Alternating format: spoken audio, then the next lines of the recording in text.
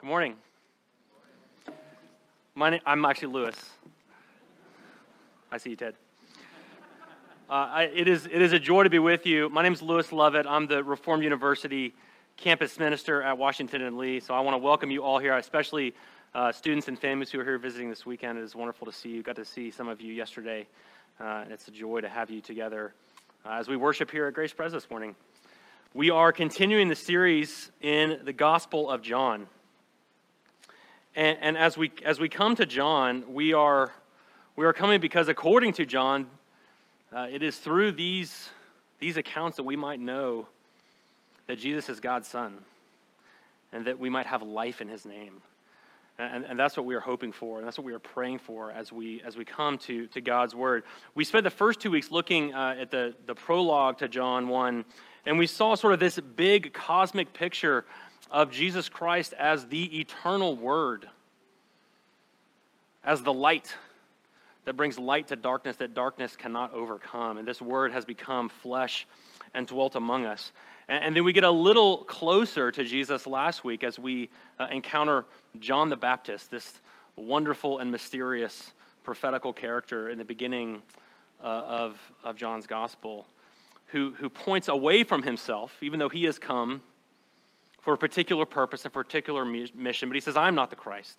And he points to Jesus and he says, behold, the Lamb of God who takes away the sin of the world. And Justin talked last week about this idea of the Lamb of God, of the Messiah, the one that God sends to redeem His people and to bring the Spirit that gives life and knowledge of God. And so we've seen Him big picture cosmic, and then last week we saw Him from a distance. And then this week we get to see the very first words of Jesus, the first encounter with this Word made flesh, this Lamb of God. So if you would read along with me, the passage is printed in your order of worship, or you can find it in your Bible. We're in John 1, starting in verse 35 to the end of the chapter. This is God's Word. The next day, John was standing with two of his disciples, and he looked at Jesus as he walked by and said, behold, the Lamb of God. The two disciples heard him say this, and they followed Jesus. Jesus turned and saw them following and said to them, what are you seeking? And they said to him, Rabbi, which means teacher, where are you staying? He said to them, come and you will see. So they came and saw where he was staying, and they stayed with him that day, for it was about the 10th hour. One of the two who heard John speak and followed Jesus was Andrew, Simon Peter's brother. He first found his own brother Simon and said to him, we have found the Messiah, which means Christ. He brought him to Jesus. Jesus looked at him and said, you are Simon, the son of John. You shall be called Cephas, which means Peter. The next day, Jesus decided to go to Galilee. He found Philip and said to him, follow me. Now, Philip was from Bethsaida, the city of Andrew and Peter. Philip found Nathanael and said to him, we have found him of whom Moses and the law and also the prophets wrote, Jesus of Nazareth, the son of Joseph. Nathanael said to him, can anything good come out of Nazareth? Philip said to him, come and see. Jesus saw Nathanael coming toward him and said to him, behold, an Israelite indeed in whom there is no deceit. Nathanael said to him, how do you know me? Jesus answered him, before Philip called you, when you were under the fig tree, I saw you. Nathanael answered him, Rabbi, you are the Son of God. You are the King of Israel. Jesus answered him, because I said to you, I saw you under the fig tree. Do you believe? You will see greater things than these. And he said to him, truly, truly, I say to you, you will see heaven opened, and the angels of God ascending and descending on the Son of Man. This is God's Word. It's absolutely true. He gives it to us because He loves us. You pray with me, please, and we'll get started. Father in heaven, I'm grateful for this chance to gather and to worship, and I'm thankful for the goodness of your Word. And we need it because we want to know you so that we might have life in your name. Holy Spirit, I pray you'd be at work through it, through John 1 right now, so that we might know you and love you more and love one another. In Jesus' name, amen. I met Maggie, my wife, on August 27th, 2006. It's a day I will not soon forget. We met over ice cream with some friends in Knoxville, where I'm from, and sparks were flying. Electricity was in the air as we hung out and had our stone-cold creamery.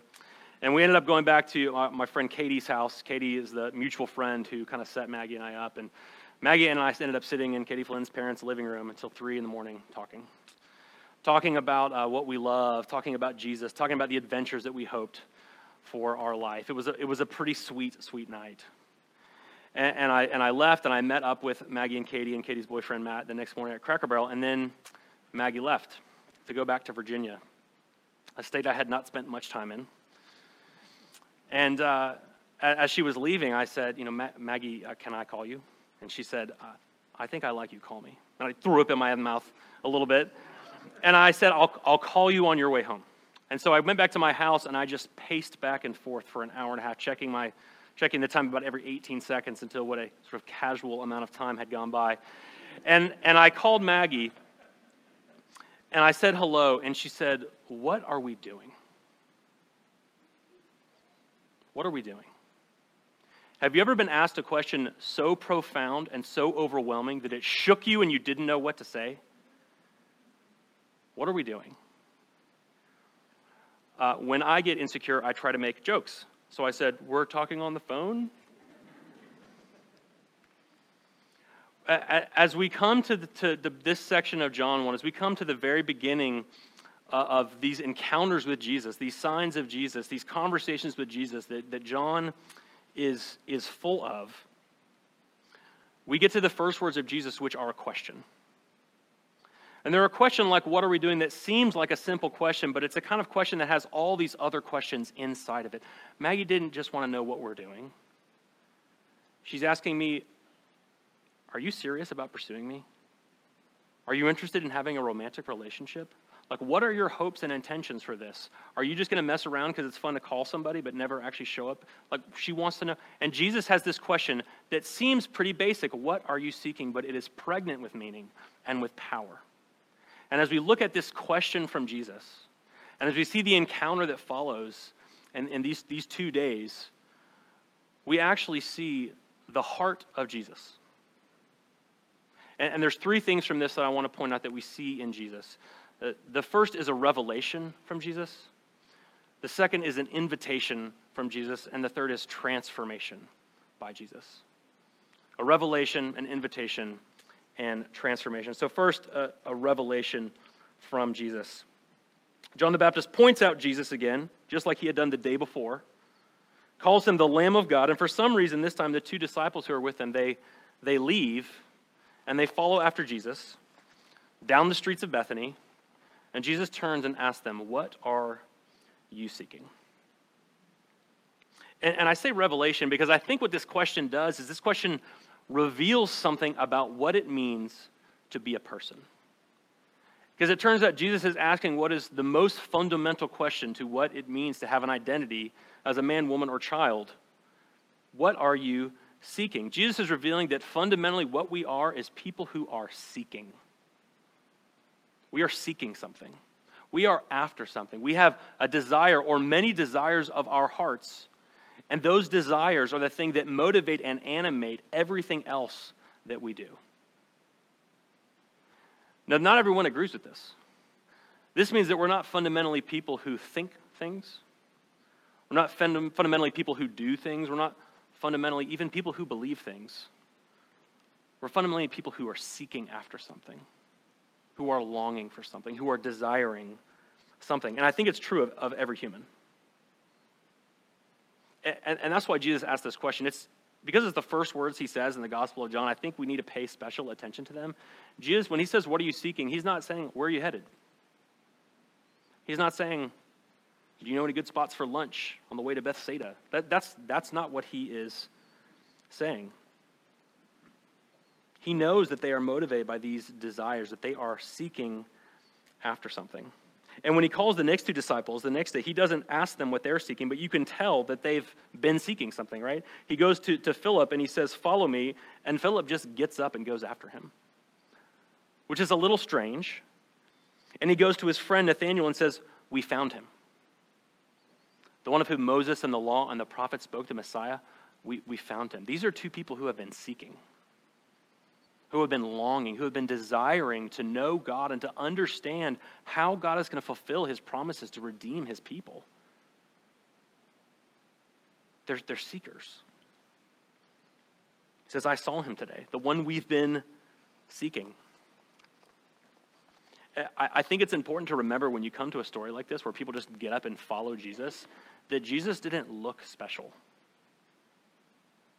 He didn't have a halo. He didn't have a nimbus of blue glowing power around him. He's just a man. Looks like every other brown-skinned Palestinian who you would have seen walking down the streets in Bethany. But when you encounter Jesus, something about that seeking, desiring, longing part of your heart is inflamed.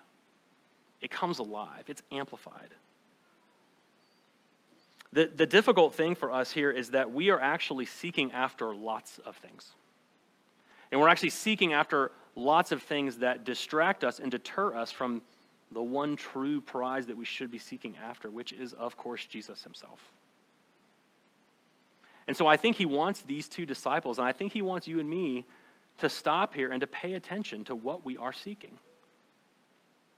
What are you seeking? What are those longings of your heart that are animating and motivating everything else in you do? Is it resume prestige? Is it financial security? Is it a grade point average? Is it popularity and esteem from the people around you?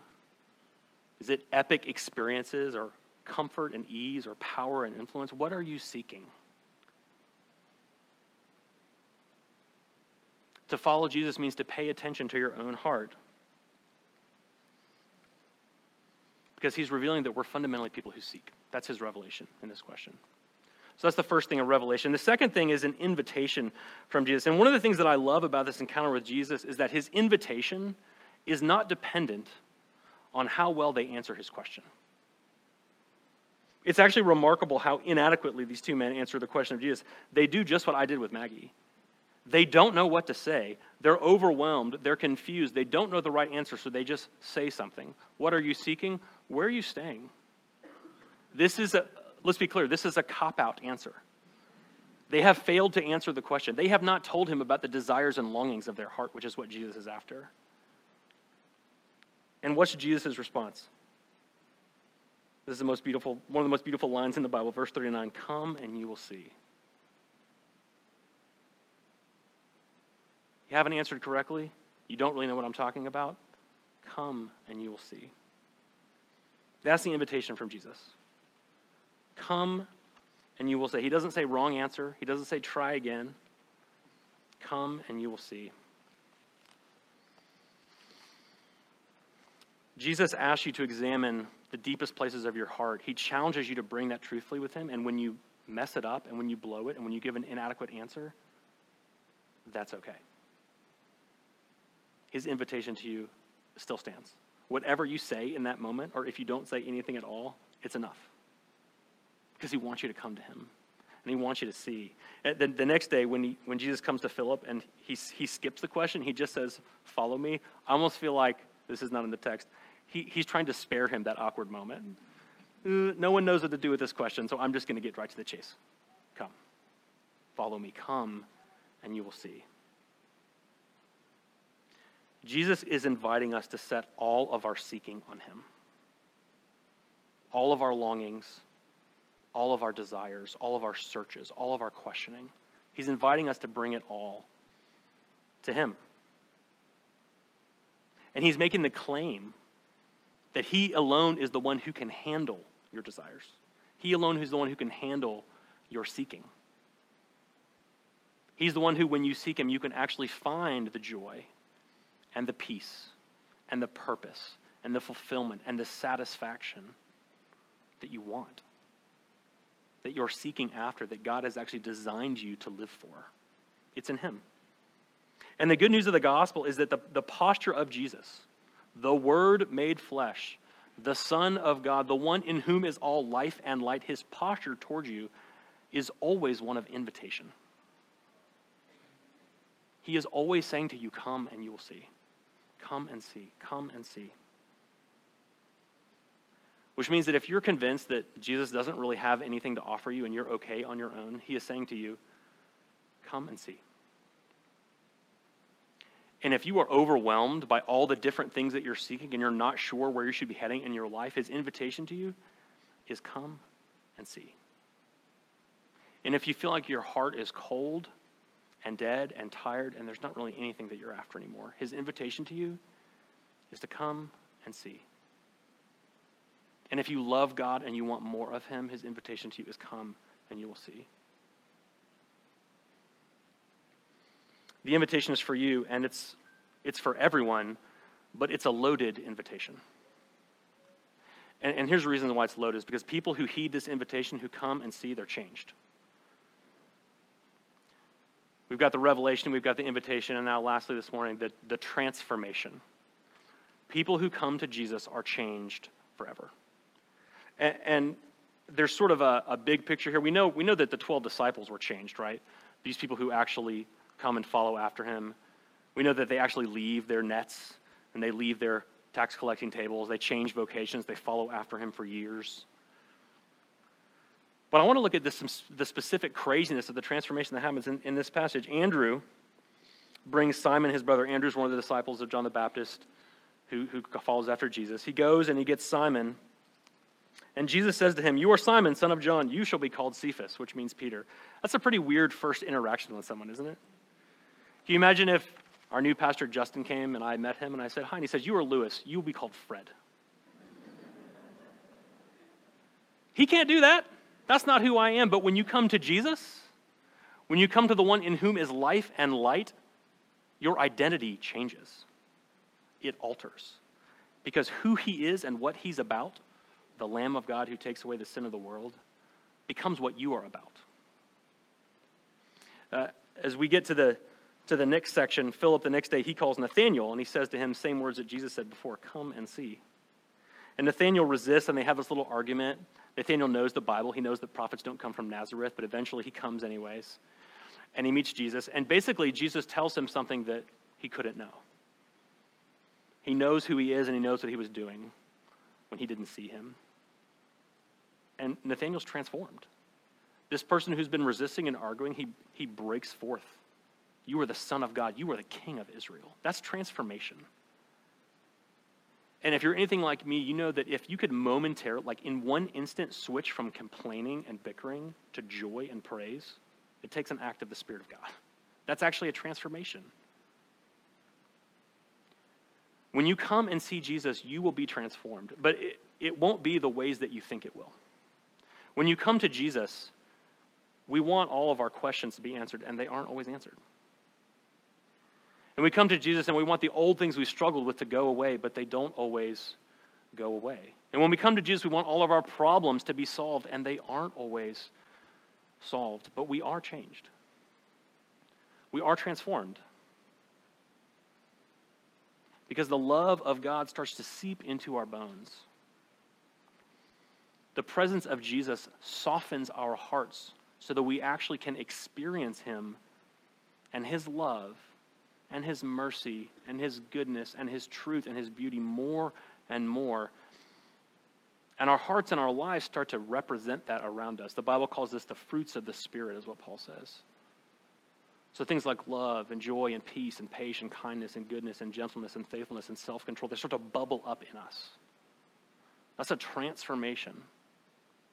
You cannot do that on your own. You can't start to try to have more gentleness. Only God can do that as he changes you. And the way he changes you is that you come and see, and he does everything else. So what do we do with this? The first thing I want to challenge you with by way of application this morning is to try to stop and to pay attention to that question, what are you seeking? And I think it can be a hard question to ask in the big picture, like existentially, what are you seeking? I don't think we know how to answer that. So what I want to suggest is that you try to ask yourself this question in little moments and try to answer. You're walking across the bridge to Waddell. What are you seeking? What are you hoping for? What are you longing for today? You're meeting a friend for breakfast. What are you seeking? You're changing a diaper. What are you seeking? You're meeting with your employees. What are you seeking? You're going on a date. What are you longing for? Start to pay attention to your heart in the little moments of your life. Jesus challenges us and wants us to pay attention. Your desires are real and they are good. But we point them towards the wrong things if we don't pay attention to them. That's the first thing.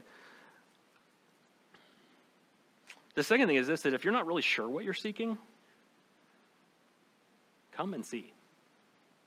Come and see Jesus. If you don't know what that means, it means asking a pastor or an elder at this church or a friend to coffee.